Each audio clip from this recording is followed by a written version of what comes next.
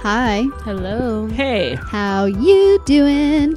So good. Welcome back to the Wine About Birth podcast. We are three birth professionals, And best friends. and we're here to talk about what it's really like to live in the world of birth. It's not all glitter and rainbows. Or as we like to say, it's a lot more shit than giggles. I'm Kim Haynes, and I'm a midwife at a busy birth center and small home birth practice in Winchester. I'm Meredith Rout. I'm also a midwife and have a home birth practice in Winchester, Virginia. And I'm Jess McKee. I'm a doula that has nothing to do with that, and also a birth assistant at the same small, out-of-hospital midwifery practice. Nailed it. Slow it down. Did we nail it? I had to We think. did. Someone's phone's going off and sorry, we just it's started. fine. I had to think real hard to get that straight. So we're pulling a double header. Double whammy. So many heads. This is our second episode of the day. Just Killing trying to it. cram them in. I made you a delicious lunch, though. You It did. was so good. So delicious. I really enjoyed it. It felt very healthy. It was healthy. I weighed myself before we ate it, and I gained another pound, which makes me mad because What, like from the salad? I don't know. No, I I don't weighed think my- so. I think it was the gallon of ranch I poured on top But of I've been mine. exercising, and I still gained another It's 2 muscle pounds. mass. That's don't what think every you fat gained- person says. Hey. I weighed I prefer curvy. I weighed myself at Premiere last week. Oh, I hate that scale. I weighed 153 pounds. I don't know. I'm only 5'2". I don't know why I I've keep been doing this to knocking on that door myself. real hard. Why do I keep weighing myself? Haley keeps telling me I need to get a tape measure and just do measurements. Or just And look at yourself. Or Yeah, just just or look. That just love doesn't- yourself. That doesn't work. I have body dysmorphia. You could do what I do and just That's remove true. all mirrors from the house, and then you can just know you're getting fat, but you never have to see it. Or get a thinning mirror like I have by accident. I It's like love your magical. mirror. I know. But then I'll know it's a thinning mirror. So So what? You still look good in it. Just so we know, we support all women being very curvy. I love just curvy. Have body dysmorphia for myself. I mean, I think most women do, unfortunately, in the culture that we have grown up in and continue to grow up in. That's true. Though That's we'll never true. grow up. I really do like my fat boobs, though. They're the best. Yeah, they're very jiggly. That's part of my reason I don't know where Kat is. I don't want to lose my boobs. What Another- boobs you have, you mean? I know. It's so my fat sad. boobs make my fat waist look smaller. I'm easily running 3 miles again now. It doesn't take me very long to get back into it. I'm doing Pilates. Go you. My abs are so sore right now. I can barely sit up. I literally laid down on Meredith's car earlier and I realized that it was a lot It slipperier was than I amazing. realized. But my abs were so sore I couldn't stop it and I just slid off the back of the It car. was so slow too. I could have stopped it, but I didn't want to. I was like, 'cause it and was so I nice can't fun to watch. stop it. My abs are too sore to pick up my legs. My abs aren't sore, but I rolled over in the middle of the night last night and totally fucking pulled something in my ab. Oh, I like hate my when ab that Charlie horse. happens. And I was like, how out of shape am I right now? I can't even roll over. Girls, that one day I was laid up in bed. I literally was stretching and I felt something pop in my shoulder blade. I was like, well, I'm down for the day. Like, what the heck? We're so old. It's so bad. It's not okay. We're still hot though. We're still hot. We're beautiful. We're hot Pulling it bitches. off. All 153 pounds of me. You are so hot. Shut It's all up. boobs. And butt. I don't know. My butt is very squishy and very low behind my knees at this point. Okay, what are we talking about today? Look at you reining us in. It's like you're doing my job. I know. It's because we're doing a double header. We have a harder I time know. focusing. We do. We have a harder time focusing, and And it's then you gave just us like food, so there's we're really no still help. working. Now it's time for nap, but we have to keep going. I don't take naps. We are actually talking about something important again. As I opposed know to all the other episodes it that we was talk about hard bullshit. for us you to tell that we're going to talk about something important today, but it is, and it again comes down to the most very important subject of informed consent. And what we're talking today, we're lumping it all into one big subject, is interventions in the newborn. So interventions that are commonly given once they're born. yes, that are given to all newborns I guess that's what a newborn is. once they are born, Because they're newly born. unless you Meredith, say I not need you to put that mic down right just now. thinking like amniocentesis and stuff, but that's different. That's what we're talking about. No. Yeah, this is stuff that Can we happens. just take that out and start over? No, we can't, because then we'll have to take another 5 minutes out of our lives to record, so we're just going to keep going. Okay. So what we're talking about, so there's 3 different things we're going to talk about mostly today, and then we'll snip it on one of them because we've talked about it in length in other episodes. Are you talking about circumcision? Yeah. I was thinking, I was like, snippet. That's a weird use of a Snipping a length. word. Circumcision. Got it. Yep. So we're going to talk about 2 things that are offered in the actual, like, right after you give birth to your baby. And that is the vitamin K shot and the erythromycin eye ointment. Mm-hmm. And then we're also going to talk about the hepatitis B shot, because that is given Okay. offered to all babies at about 12 hours or within the first 48 hours. Within the first 48 hours if they're in the hospital. Yeah. Yeah. And so basically all the things that would be, not all the things that could be done to your baby, but all the things The that are primary routine to things. be done to your baby before you would leave the hospital. And like the culture of it has shifted so much, because when I first started birth work back in like 2012, I remember transferring and we wouldn't even get information about these 3 things. Like they would just assume that people would want them, but it's definitely shifted so that people are getting informed consent documents and they're being asked even before the birth. In the hospital? Yeah. False. My last birth I did at the hospital, the nurse turned around and said, "We're going to go ahead and do eyes and thighs if that's okay with you." And the mom said, "What now?" She goes, all the injections and vaccines they get after the birth. So we're just going to go ahead and do that. And she goes, "Okay." And I was like, "The fuck? What?" Had you already talked to this mom about Yes. everything? And she just But did it was the birth did not go as planned and she was exhausted. Yeah. They even did the eye ointment despite her negative chlamydia gonorrhea test.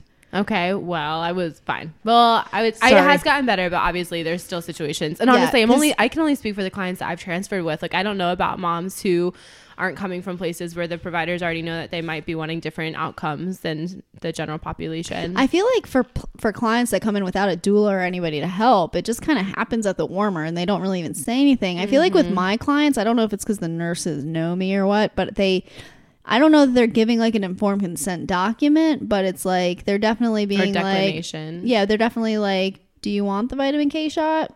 Yeah. They're saying that before they're giving it to the baby. That's what I've been seeing. Like, I agree. That typically was happening, but it did not happen last That's time. so interesting. Had you worked with this nurse before?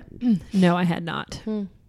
And I think that this is so important because a lot of times, even in those informed consent documents, you are really only getting one side of the information, like the reason why they give them. And I think it's very important, and it's something that is important to me to know, that anytime you're intervening in natural processes, and we talk about this a lot in birth, there's a risk factor from that, like you're changing something that's supposed to be there. So you need to get both sides of the story to be able to make an informed decision about whether that's a decision that's good for you or not. Yeah. And also, like, I can't tell you how many times parents have asked, like, "Well, what's it for?" And they'll be like, "Oh, so your baby doesn't go blind." Or, "Oh, so your baby doesn't die." And it's like, Or So your baby that's doesn't not bleed to informed death. consent. or to protect your baby from bacteria from when they're passing through the birth canal. It's like, yeah, that's kind of true, but it's like so dumbed down. yeah, and it's not accurate. Like, we talked about, well, But we talked most about of that these, about It's microbiome. accurate. It's accurate-ish. Yeah. and they're just repeating what they were told. So it's hard to just repeat what you're told once you do the research on your own, I think. Yeah. And a lot of these things, we don't really have an agenda on this, because a lot of these things we're talking about, we still feel like it's a very personal decision. And some of these decisions could really go either direction according to which risk factor is more important or scarier to you. But we want people to have that choice. We don't want people to be pushed into a decision, because sometimes we see that if something goes wrong, people will then do the research and be like, "Oh, well, I didn't know about X, Y, and Z." So it's like, we want you to know X, Y, and Z before you make that decision, so that either way, what happens, you feel like you were informed that that was a possibility. Right. And not like the woman you were talking about who works in the hospital and they just hand slips of paper to sign for circumcision. That just It's like, says circumcision. yeah, that's not informed consent at all. That's just your No. signature on a piece of paper. That doesn't mean anything. Yeah. It was basically saying, you said I could circumcise your baby even if you know nothing about what it means. So what interventions are we going to mention well, today? you were- She laundry listed them already. I did laundry list them. no, I We know, are- but I mean, what are we starting with? So let's start with Vitamin K. I think before vitamin K, let's start with an easy one, because in the delivery room at the hospital, you're offered vitamin K and erythromycin. I feel like erythromycin is a faster one we can just like cover, and then we can talk about vitamin K for a while. So erythromycin, it is an eye ointment that they put into your baby's eyes. It's an antibiotic. It's an antibiotic after your baby is born, typically within the first hour of life. Do any of the midwives here want to tell us about what it's supposed to be for? It's supposed to protect your baby's eyes from blindness if it passes through a mom's vagina who has chlamydia or gonorrhea. And so this started sometimes, in like the 50s or 60s? I want to say it was... I feel like it was before that. Yeah, it's been a long time. They started doing vitamin K, so I don't know if erythromycin was before at that or after time, that. they didn't have tests for chlamydia and gonorrhea, and babies were being born, and they were getting a conjunctivitis and going blind from chlamydia or gonorrhea. And so they started this as a public health measure to prevent that from happening. Nowadays, we have chlamydia or gonorrhea tests, and people usually get them in pregnancy.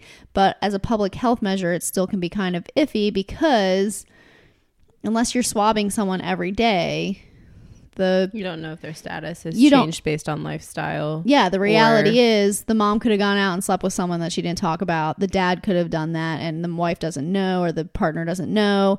So as a public health measure, we can never be sure as providers whether you are going to be negative for chlamydia and gonorrhea unless you were swabbed and passed positive that day in labor. Yeah, but that's part of the informed consent process, is you have to inform clients. And we offer the test usually at their initial prenatal visit with their routine labs, and then we check in again around 36 weeks and say, do you have any concerns about, do we need to retest for any STIs? Like, do you have any changes in your lifestyle or any concerns that might lead you to need to be retested? Because that is part of the informed consent, is acknowledging like things happen sometimes, and you might, and it's always hard to have that conversation, because sometimes people like give you a really bad, like people judge you really hard for saying that sometimes. No problem. I'm like, and while we're doing we just have to be really straightforward about it. You can't make it awkward. Right. While I'm doing your GPS, but some people get really weirded out. Has anything changed in your lifestyle that we need to talk about, or that you would like to have repeat STI screening today? Yeah. And then they'll think about it for a second. Huh. And then if there's partners right there next to them, they're like, I don't know, do I? Always. Get real and like joke about it to like lighten it up. Which is a real thing that's like on the side of doing it. It's like there could be a change that somebody might not, that they wouldn't admit unless in that situation. Affect their baby. They might think it could, but there's a lot of people that just wouldn't. It's easier to be like, no, that didn't happen. Yeah, but every once in a while I'll have a mom that goes, yes, I would like to do that. Mm-hmm. Yeah. And I'm like, okay, I'm so glad that we asked, because they might not have offered that information up in the first place. Yeah. Exactly. So the point of me saying all that is not to say that everyone should get erythromycin eye ointment. It's just to say this is why it's being done. But as part of the informed consent process, there's a really valid reason why people would not want it. And while I obviously support informed consent 100%. I kind of am on the lines of feeling that if you plan to say you don't want the eye ointment, then maybe you should go ahead and have the screening done, because it's not very expensive. So, and that obviously, if you and your partner have never had sex before and you had sex on your wedding night and you got, you know what I'm saying? There are people out there that are actually like that. Fine. That's where the informed consent. There's a lot of people that are 100% sure of right. And that's where the informed consent comes in. But, you know, if you've had other sex partners, if you were in relationships before, I think it's a great idea. This is just me talking. Why not have the screening done? If you've never been screened before, have it done. That way you can say, you know what? I don't want the eye ointment. And I'm 100% positive that I'm not positive. So the risks to the eye ointment doing it are not high, but some of the risks, I mean, it is an antibiotic and it's going in their eye. But it's local. It's local. But I think like the biggest risks to that people talk about during the first hour, babies are supposed to be able to see for bonding reasons from like their mom's breast to like their mom's face. Yeah, that's so like a cool design that we have. That would blur their vision. It can cause irritation. Yeah, it can cause irritation, redness. just like any other antibiotic or anything else you would do. And like any other medication, there's a risk of an allergic reaction. Yeah. So clients of mine who want the antibiotic eye ointment, a lot of them will choose to delay it for at least that first hour or so that they have that bonding time, the time to nurse before the baby's been messed with. Does that affect its efficacy? Yeah, sorry, my kids just came back in. It's very loud. Not that I know of. Like, even at the hospital, they've always been fine, like, delaying an hour. They like to give the vitamin K and the eye ointment within 2 hours, an hour or two. I think it's because symptoms usually present within the first 24 hours, so it's a diligence to prevent the infection because it can occur so rapidly. Yeah, but they've always been fine with, like, delaying for, like, an hour or so. Yeah, we don't do it right away at the center or at home. I mean, if you're doing the vitamin K shot, for example, we would do it during the newborn exam. Which is usually 2 hours usually after the birth. But for a long time, births in the hospital, they would do the erythromycin, like, when they were still taking the baby to the warmer right after they came out. And then the baby would go back onto mom's chest with the eye ointment in. And so that was a concern for some people during that time period. Sorry, I feel like we keep having questions like, oh, what's the answer to that? And I want to be like, I want to look it up. And I looked it up, and apparently erythromycin has been used for eye ointment for newborns since like the 1800s. Oh, really? Well, they also were using something else. It hasn't always been erythromycin. There was they used silver for a while. There's some other kind of drop. There was something else that wasn't silver that they used for a while that caused a lot more eye sensitivity. Irritation, yeah. Oh, silver nitrate. That's what it was. Okay. But now, for the most part, it's like an ointment, and it's erythromycin ointment.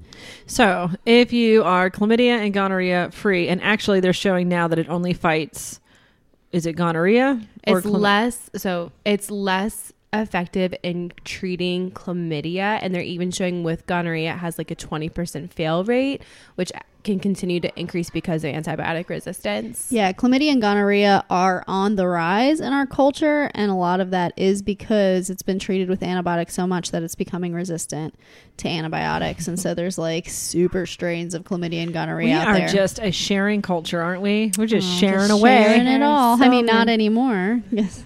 Coronavirus is going to change that.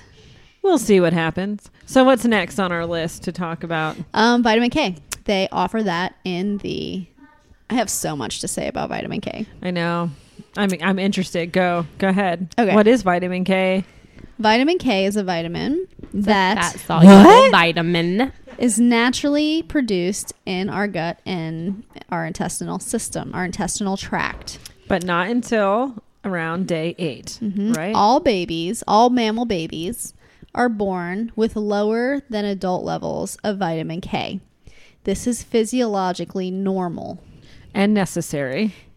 We don't really know why. There's theories. We're going to talk about the theories for why babies are born with less vitamin K than adults. But basically, there is a very, very rare disorder that they call vitamin K deficiency bleeding. And so the numbers we looked them up. They say for babies who don't get the vitamin K shot. Are we talking about, first off, the numbers are different for the different kinds. So do we want to talk about the different kinds first?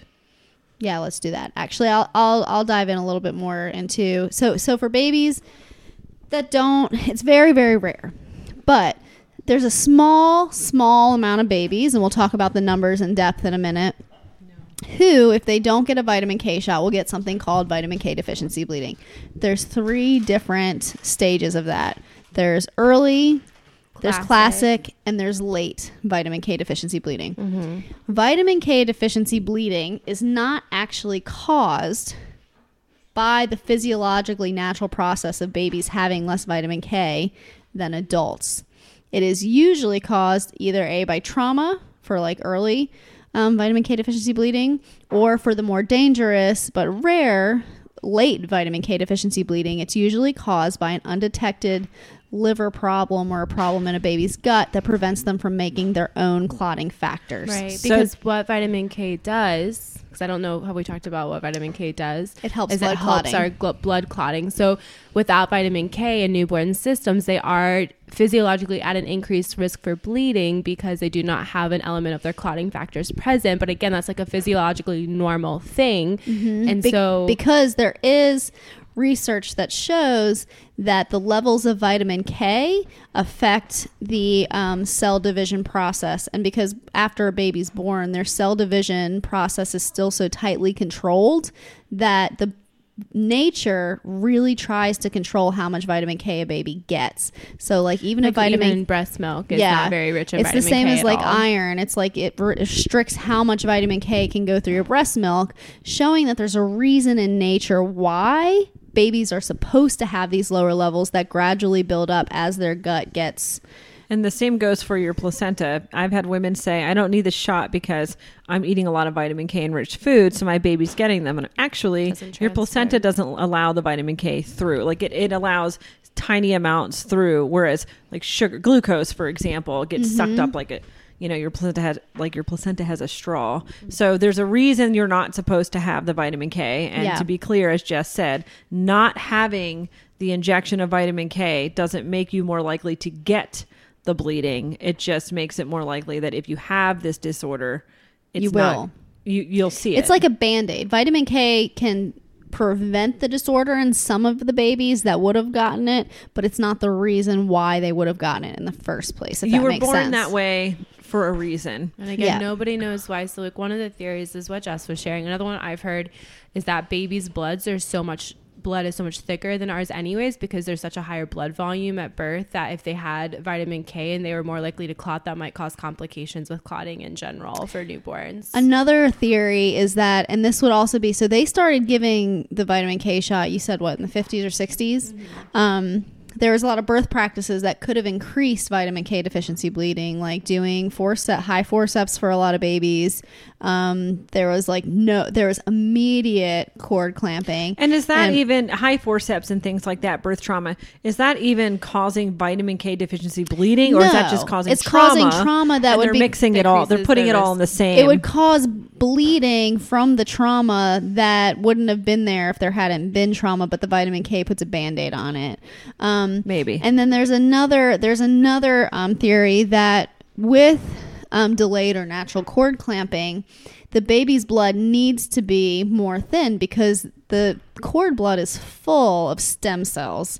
And so when stem cells basically can become any kind of cell they need to become, which is why they're being used so much in like cancer research and stuff. And so there's research that shows that those stem cells in babies' umbilical cord blood, when they get that full bolus of blood from their placenta, can then travel throughout their body and fix any damage that could have been done from the birth. But with immediate cord clamping, and then if you give a vitamin K shot, the vitamin K shot makes the baby's blood a lot thicker than it would have been, making it harder for the stem cells to travel to the areas it needs to repair damage. And so when we talk about vitamin K, I also like to talk about this. This is not... And a lot of people that are into vitamins know that there's a difference between natural vitamins and synthetic vitamins and the way that they are processed by the body. Vitamin K comes from like leafy greens, kelp, and it is processed through your gut. And you need bacteria in your gut in order to make it. The vitamin K in the shot is a synthetic version of the shot that is absorbed intramuscularly through the vein. So it's absorbed a lot differently. Not your gastric system. And it's given in such an intense amount. It's like they say 20,000 times the amount of an adult level. It like brings the blood up to even higher than adult levels. It doesn't even just bring it up to normal levels. And the reason that risk factors are so low with even despite having such a high level of vitamin K in the injection is because it is a slow release. So it releases slowly over months. And so I think that's why you don't see a lot of like negative outcomes from it. So that is just one thing to note about the method of release with that injection. So there's 3 different camps of thinking with the vitamin K shot. There's only 3? Well, not only 3, but what is the base camp theory? I break it into 3. The base camp theory is if it ain't broke, don't fix it. So we're going to talk about the amount of numbers. Vitamin K deficiency bleeding is extremely rare. This isn't something that's happening to a lot of babies. And so the first camp would be if it ain't broke, don't fix it. It's happening normally and naturally for a reason. There's a physiological reason for why there's lower vitamin K. There's a physiological reason for why those levels are built up in the first week or so, and that if we mess with that, we really, because there hasn't been studies on it, we really don't know what we're messing up when we mess with those levels. That would be the first camp. The second one would be, that sounds scary enough to me that I just want a vitamin K shot, and which you do have options within that as well now. Now it's more widely used that there's a preservative-free version of the injection. So you can get like the standard injection that they would use across the board in the hospital, or now they offer a preservative-free option as well. Yeah. But the preservative-free still has preservatives. Yeah, just not as much. Not as much. Whatever that means. That's another thing to think about, is that it's not just vitamin K in the shot. Like, there's other things too. So people that are, and they can cause reactions in your body. So there are rare cases of like anaphylactic shock from vitamin K shot. And we could talk about that more later too. Yeah. I'll keep going with what you were saying. And then the third one would be, there's a middle ground that's being used in Europe a lot, where people are using oral vitamin K. It's actually offered to all parents in Europe. It's actually very standard there. It's just there's not in the States, there's not an oral vitamin K option approved by the Food and Drug Administration available in America. And so basically oral vitamin K, it's going through the digestive tract like natural vitamin K would. It's not just one big dose like the shot is. You would give it... There's a couple different trains of thought around that as well, but it's usually about a 3-dose method. Some people do it at birth, a week and 6 weeks, and then there's some who do a weekly regimen. 2 days, 2 weeks, 2 months. Yeah, there's a couple different options. Yeah. And so those are the 3 different lines of thinking. Don't do anything. Just do what is the recommended by the CDC, or do something in the middle ground. Why don't we talk a little bit about what the... Sorry, I just burped in the microphone. Gross. You're welcome. Why don't you talk about some of the numbers? Sure. So that we can really, because I feel like you can't have true informed consent unless you really understand what the numbers behind this are, because it sounds really scary, like your baby bleeding into its brain or its gut or somewhere else that could cause death. Sounds super, super scary. But when we really hear about the real numbers of who this is happening to, it can take away some of that fear. Not that it'll change your mind, but anytime you're making a choice out of fear, I feel like you're not taking in all the facts and all this information that we're taking this right now. There's a couple articles we're taking it from the Evidence-Based Birth article that takes a lot of studies into consideration.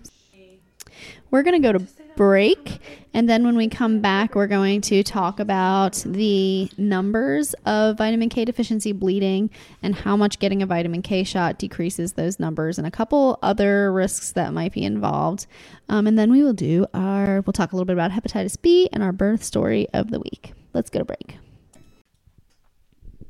Cue the music. Oh yeah. So today's sponsor for our episode is our very own Wine About Birth Teespring account. We haven't talked very much about our Teespring account since we released it, but we have a lot of really awesome products that you should go check out. Not only do we have funny and birthy shirts with all different sorts of sayings, but now we also have cups and other products with our logo on them. Today, I just got my very own coffee cup that has our logo on the front, and on the back it says, "Coffee or wine, drink it up," which, you never know what's going to be in my cup. So go to our Teespring account. If you're on Instagram, our link to that is in the link tree, and we can post it on our Facebook, and it's also, you can get to it from our website. So check it out. Buy some stuff. Help support us in making our podcast and in reaching more and more people with the information that we are sharing. Thank you for listening to us as always, and cheers. Back to our episode. Welcome back from that delightful break. I can't.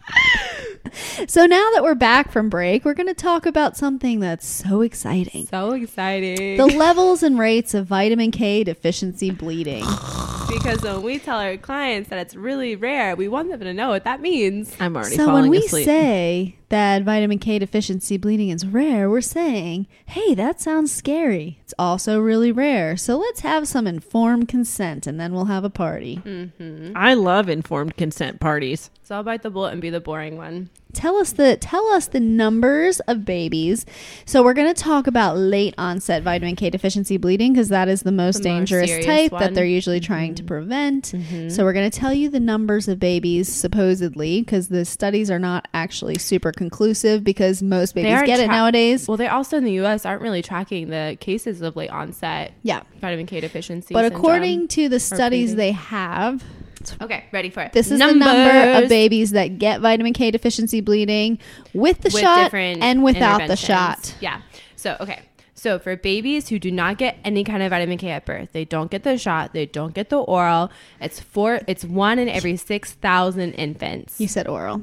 I did say oral as you danced. You are not helping. I am literally struggling to focus and you're talking about oral sex. I lied. Oh my gosh, I did it again. You guys stop it. Okay, sorry. I'm talking about oral so these are stats vitamin K. These are stats from Europe because we don't have those numbers in the States. But in Europe, it's 4.4 to 10.5 infants out of 100,000. Okay. So that's like nothing. That might be like... I'm sorry. For those babies, it's significant. But yes. in the big scheme of things, it's very, very rare. 4.4 to 10 something... 10.5. Babies out of 100,000 who get the shot, who do not get the shot will get vitamin K deficiency bleeding that could lead to a brain bleed or bleeding into their gastrointestinal tract. What you said, 20% of those babies? Nope, I said 50% will develop a brain bleed. Okay, 50%. Of the 4.4 to 10.5% who 10.5 babies. Late onset. It's not percent. Oh, sorry. 4.4 to 10.5 babies out of 100,000. Yes, that get vitamin K deficiency bleeding. 50% will get a brain bleed, which can be more serious. Of that 50%, 20% it results in an infant death. Okay. So breaking those numbers down, it's minuscule. It's about 1 in 100,000. Yeah. If you don't get the shot. But at the same time, it's not 1 in 100,000. Yeah, it's definitely less than that. It's less than that. So what I thought you just said it was 4 to 10 out of every 100,000. Yes. That get vitamin K late onset vitamin K deficiency bleeding. Half of that will get a brain bleed. I hear you. Bleed, and but they'll have the deficiency of that. I feel myself leaning towards getting the shot right now. If my kid has a 10 in 100,000 chance of getting it. That's your choice. That's I know. I'm just like, I teach this all the time, and this is why my kids. But I want to ask you, because when you hear the numbers, there's also other things that have. So, like you do VBACs all the time, right? What are the chances of uterine rupture? 0.2%, which is actually a lot higher. This is like 0.000 something percent mortality. Yeah, but it sounds really high, but it's like. When you're talking about 4 babies out of 100,000, it's super. Because I think you might be thinking as 4 in 1,000. This is because most of our stats are out of 1,000. This is 4.4 out of 100,000. It's very similar to the number of babies who will die from circumcision, and they push that on people, and people don't really talk about babies dying from circumcision. Like it sounds scary. The number 0.00044. Okay. I feel better now. 0.00044. I think it's different when you're looking at something that like a risk for your baby, like circumcision. No, I know what the risks are, as opposed to a risk for myself. You know what I'm saying? Like if you do this, it could happen to you, but if you do this, this could happen to your baby. But so you also have to weigh it against the fact that if you give the vitamin K shot, we don't really know how to quantify the risks of giving the vitamin K shot, but you are messing with a natural process. So we don't actually know the risk of babies that will have a problem from getting a vitamin K shot because that really hasn't been done. Or if it even works, honestly. So there are some babies that will get a vitamin K shot and will still get late onset vitamin K deficiency bleeding. And what's that percentage? Do we know? This is if they get the shot, right? Okay. Yeah, if they get the shot, it's from 0 to 0.62. So it's less than 1 infant per 100,000. So it definitely decreases the risk. That's like proven the shot does decrease the risk, but definitely proven. It's not 100%. No. And their numbers with the oral vitamin K are also promising in the sense that it decreases. So it's goes from what we said, the 4.4 to the 10.5, decreases with the oral to 1.4 to 6.4. And where were these studies done? Because I know Europe, we don't, because we don't track numbers in the States. That's what I thought. So that's just, it's well known that there's different, like she said earlier in the podcast, there's different levels of intervention. You can choose nothing and have a 4.4 to 10.5% risk. It's not percent. Sorry, I keep saying percent. Out of 100,000. You could do the oral and have a 1.4 to 6.4 out of 100,000 risk, or you can do the shot and do 0 to 0.62. But the thing to know about all of this is none of it is 100%. Yeah. And so we don't know what the long-term risks are for the vitamin K shot. I also like to point out that there's a lot of other things we do in birth that probably have higher risks than this, that because we don't focus on them, we're not breaking it down like this. So like even using Pitocin in labor, we could break that down and talk about what's the percentage of babies that have, I don't know, like they go into fetal distress and die in utero during labor. It might be a similar number. We don't know. We don't have those statistics, but we know that that happens. But when you're talking about such small numbers, for those 10 babies, it's 100%.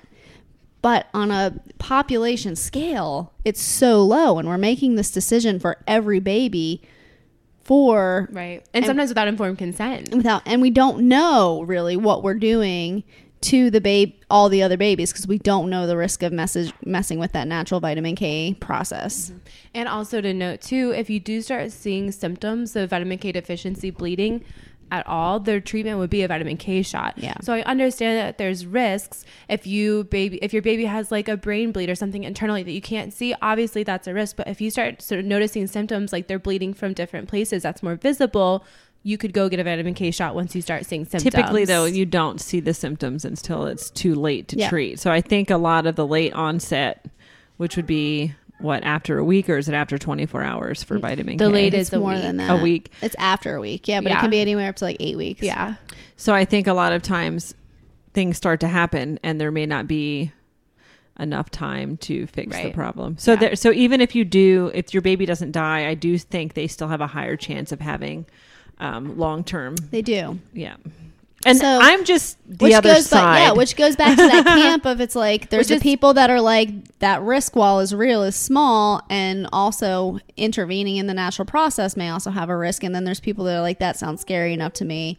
I'm okay with taking the risk with intervening in that natural process, which is why it comes down to there's no right answer to this. It's just like we can just share the numbers to give informed consent, and it has to be a personal decision for which risk factor seems scarier. I also think I'm actually really enjoying this because I feel like your language around it has shifted from when we first were working together. Just hearing you right now.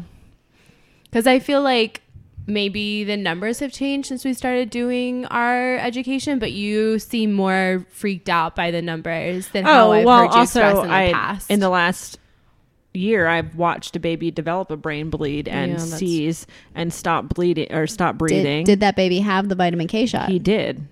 He did have the vitamin K shot, and it didn't happen until it was maybe day 3 or 4 of life, because he was perfect, and he was perfect at his 2-day visit. Which goes to show, like, it's not foolproof. He had the vitamin K shot. It doesn't. Right. There's and no so way. I tell people, like, well, they'll say, but what do you think? Does it work? And I'm like, I don't know. Some of my kids have had it. Some of them have not. But I've seen a baby who had the vitamin K shot within the first 2 hours of life and go home, and then later turn blue, have seizures, and be on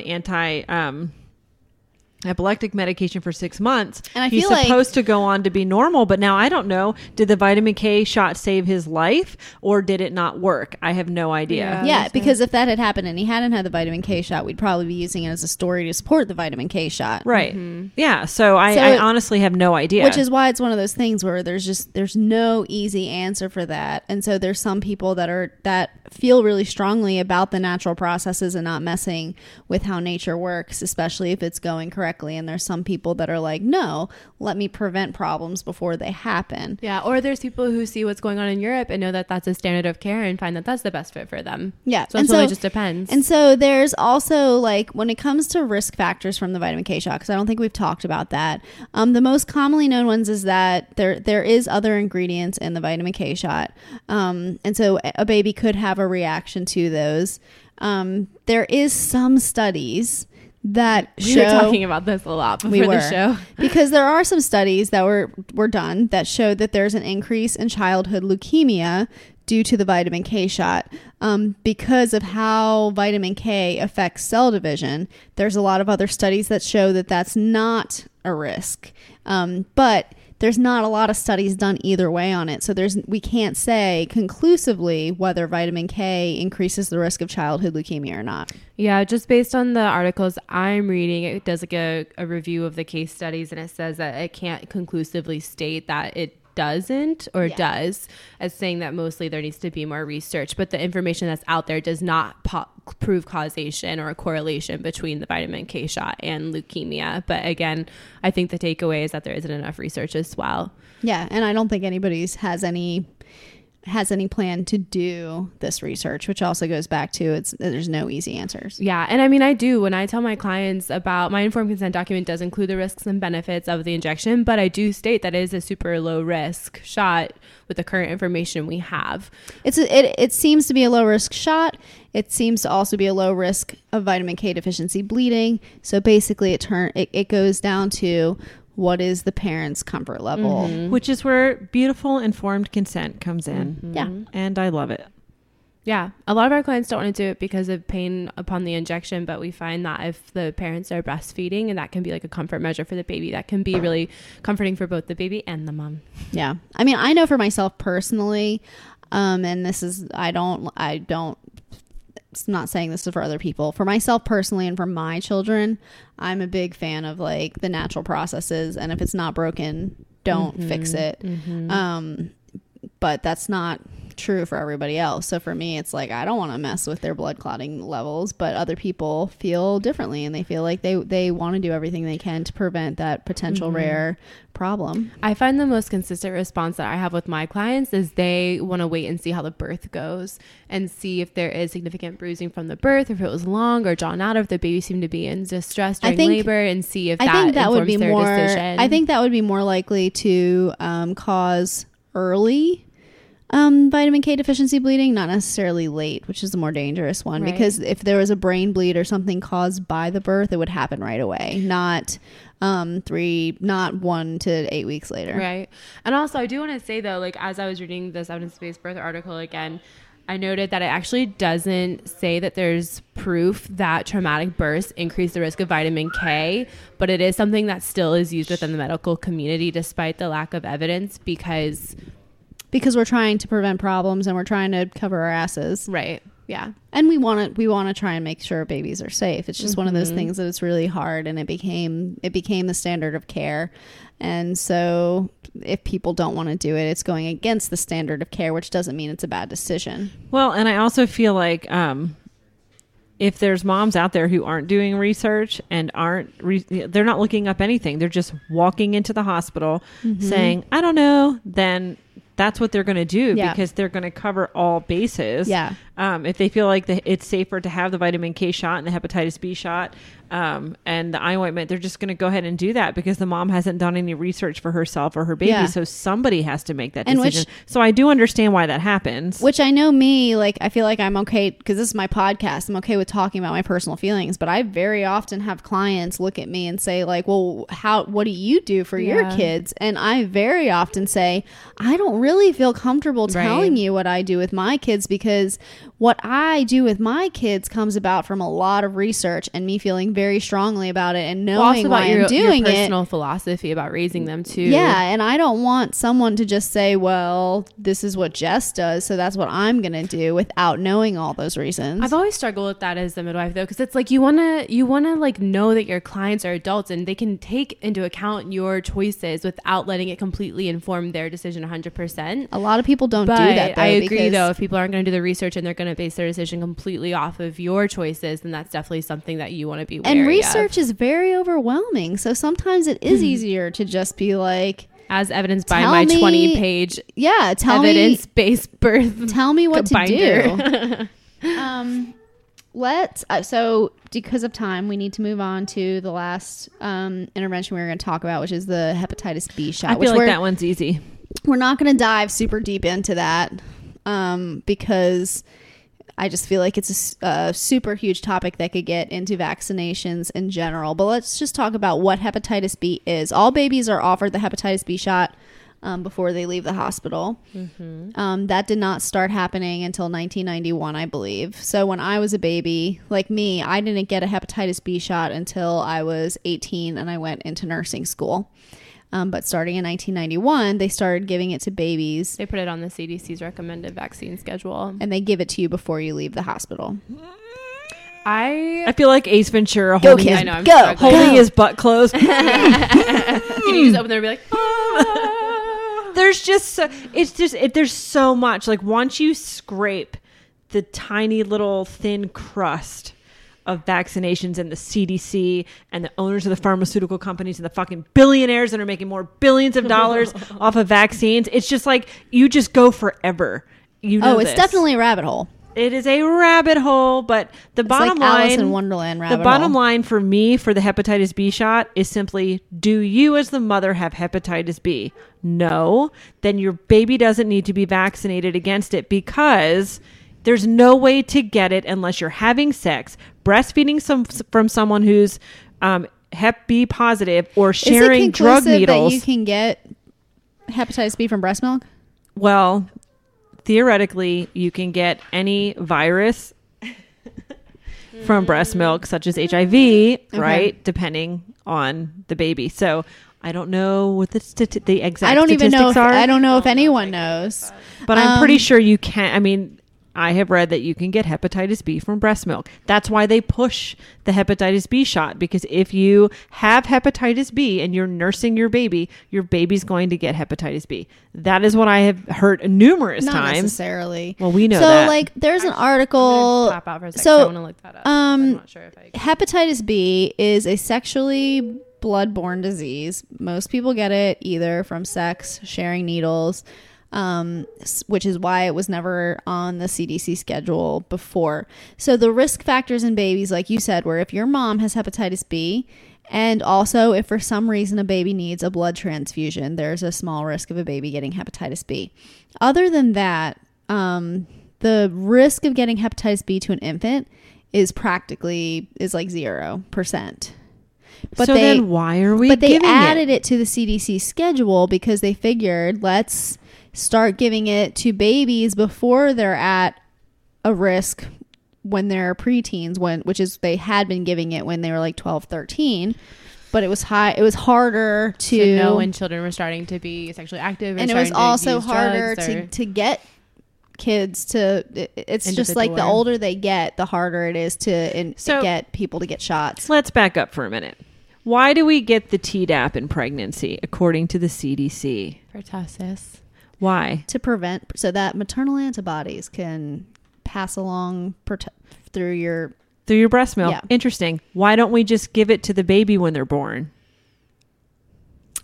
I don't know. I'll tell you. I'll answer that. I can answer that for you. It's because you cannot make antibodies from vaccines at birth. No, you're right. Your immune system isn't equipped to do that. They're not equipped to do that for a while. Right. So if the CDC itself is saying you cannot give a baby a Tdap shot, it's worthless. So it doesn't do anything. But that's the same thing that happens. Like acknowledged though within the community is people acknowledge that the Hep B vaccine isn't effective. They don't acknowledge that in the human community, but like in the veterinarian community they do. Like everywhere you look about puppy vaccinations, they say that puppy vaccinations are given so often because maternal antibodies keep the vaccinations from working for a certain amount of time. The same thing is true in humans, which is why there's been studies done showing that parents should stop breastfeeding for a little while before vaccinations because it increases antibodies, because maternal antibodies mess with.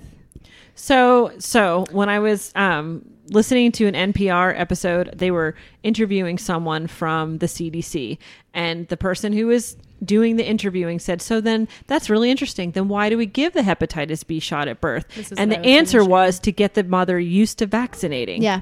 Look it up. It's on there. And I'm like, what the fuck? Because we're just shooting this shit into our kids for no reason. So I tell my clients, whether you are pro-vaccine or anti-vaccine, you can feel very comfortable passing on the hepatitis B shot for now.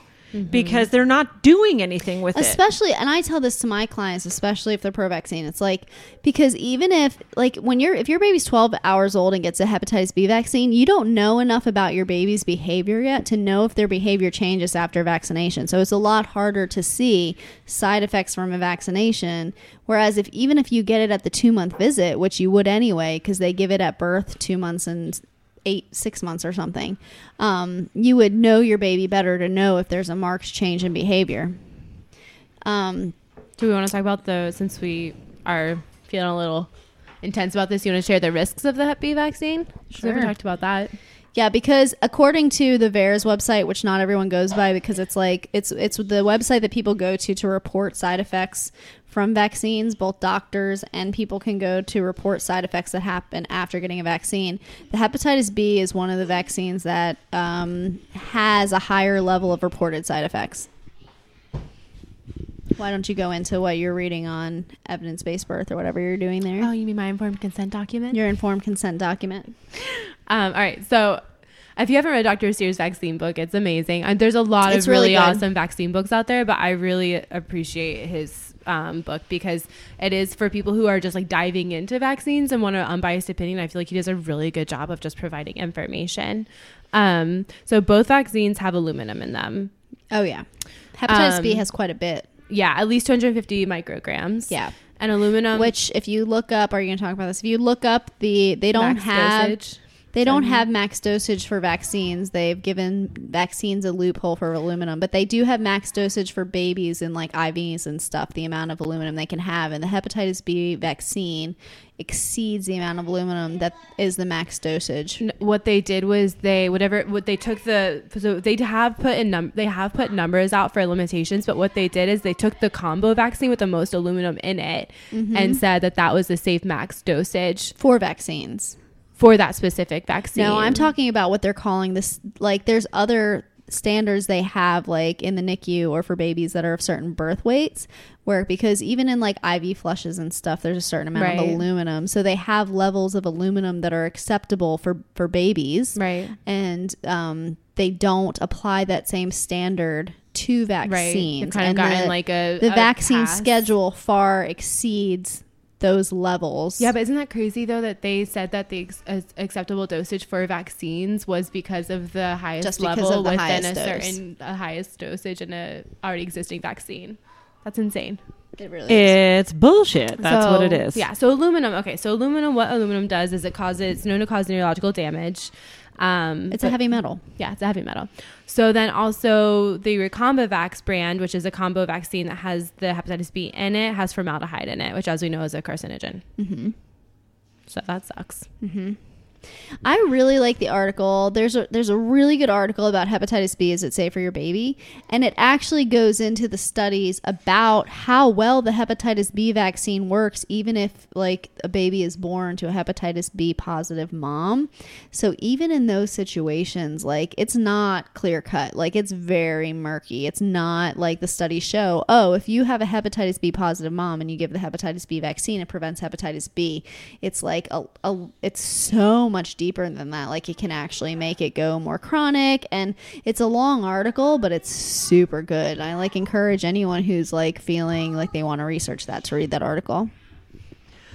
I'm just sitting here like, are you trying not to dive into vaccines in general? Yeah, but it just boggles my mind. Like if you bother to scratch the surface at all, you realize it's not black and white. Now, you may still come out on the pro-vaccine and you may still come out on the anti-vaccine. Yeah. But if you start to do research, I feel... Or just anti that vaccine, not in general. Right. But what I'm saying is like you start to understand why some people would make the informed consent choice to not give their baby the hepatitis B or any other vaccine for that. Yeah. For that, reason or matter or whatever.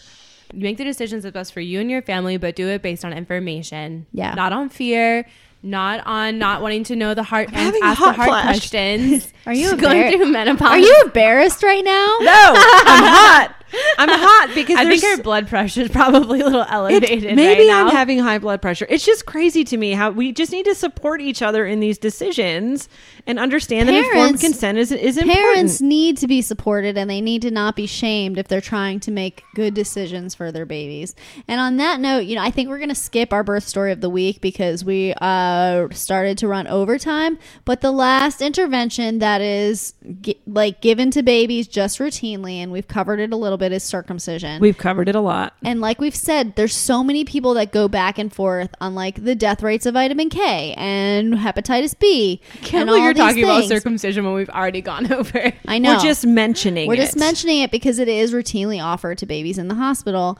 But there's a lot of times where the side effects of circumcision are just skimmed over and offered like it's no big deal. Whereas if you say, I don't want a vitamin K shot, it's like, you're a bad parent. Your baby has a 5.6 in 100,000 chance of having a brain bleed. Like, honestly, if you circumcise your baby, you have a very similar chance of your baby having a penis bleed and dying. Which is where my point comes in. It's all a fucking political agenda and a money-making market. It doesn't matter what the parents want or think. It's who's going to win. Which is why we as financially with all of these providers like to things. encourage parents to get real information and then respect them when they make their choices, because it's really easy to make one thing sound super scary and make another sound super scary because people trust us. And so it's like, we need to give the real facts and let people make decision and then respect those decisions. Yeah, because it's your baby. So you need to listen to all this. You're going to live with the side. You're going to live. I mean, the baby will. But also you as a parent are. Like, the people at the CDC are not taking your baby home and dealing with the consequences of your decision. Like, you are. You have to empower yourself as a parent to make the decisions that you feel best with as a parent. I mean, the head of the CDC will go home with less money because you just took it out of his pocket for not giving the hepatitis B shot. But that's a completely other topic. You know what the head of the CDC probably went home with too? I don't know. Less head because they got circumcised. Yeah, but they're sleeping on a really comfortable mattress. They're so rich. Really comfortable. They're so rich, even though they don't have all those fine touch It might be nerve uncomfortable endings and because of all glide the money mechanisms. shoved underneath it. I heard So that if gets you a want to lumpy. know So more much about money. circumcision, listen to our circumcision episodes because we dove into that rabbit hole real deep in there. And if you want to know more information about the vitamin K or erythromycin eye ointment or hepatitis B shots, just do your research. Yeah. But don't just Google it and click the first website No. that comes up. I mean, that's going to be whatever site is paying. And if you're to be interested first. in hearing or seeing the article, sorry, I burped in my mic again. The articles that we are referencing, just send us an email along with your birth story, and we will send you the articles because we want you to be able to check the references that we are giving out as well. But it's time to end this episode. Sorry, we got a little bit Intense. super intense. Not gonna lie, I was. I mean, texting I in that called- last chunk, so I'm not really sure what was said, but I have a feeling it's gonna. I be called Kim really Kimberly. intense. I called Kim Kimberly and made a reference to curbing, so it was intense. I'm sorry, I just You get called her Kimberly? Yeah. I just get so freaked out when people judge me specifically or other people for decisions that were made after months, if not years, of Yeah. research. Not just because the CDC says you should do this. And because you care deeply about your children. I do somewhat care deeply about my children. Shut up! You're so dumb. All right, we got to end this episode. So we're just going to come to the climax here. It's going to be grand finale. And all we have to say is Cheers! cheers. Jeez.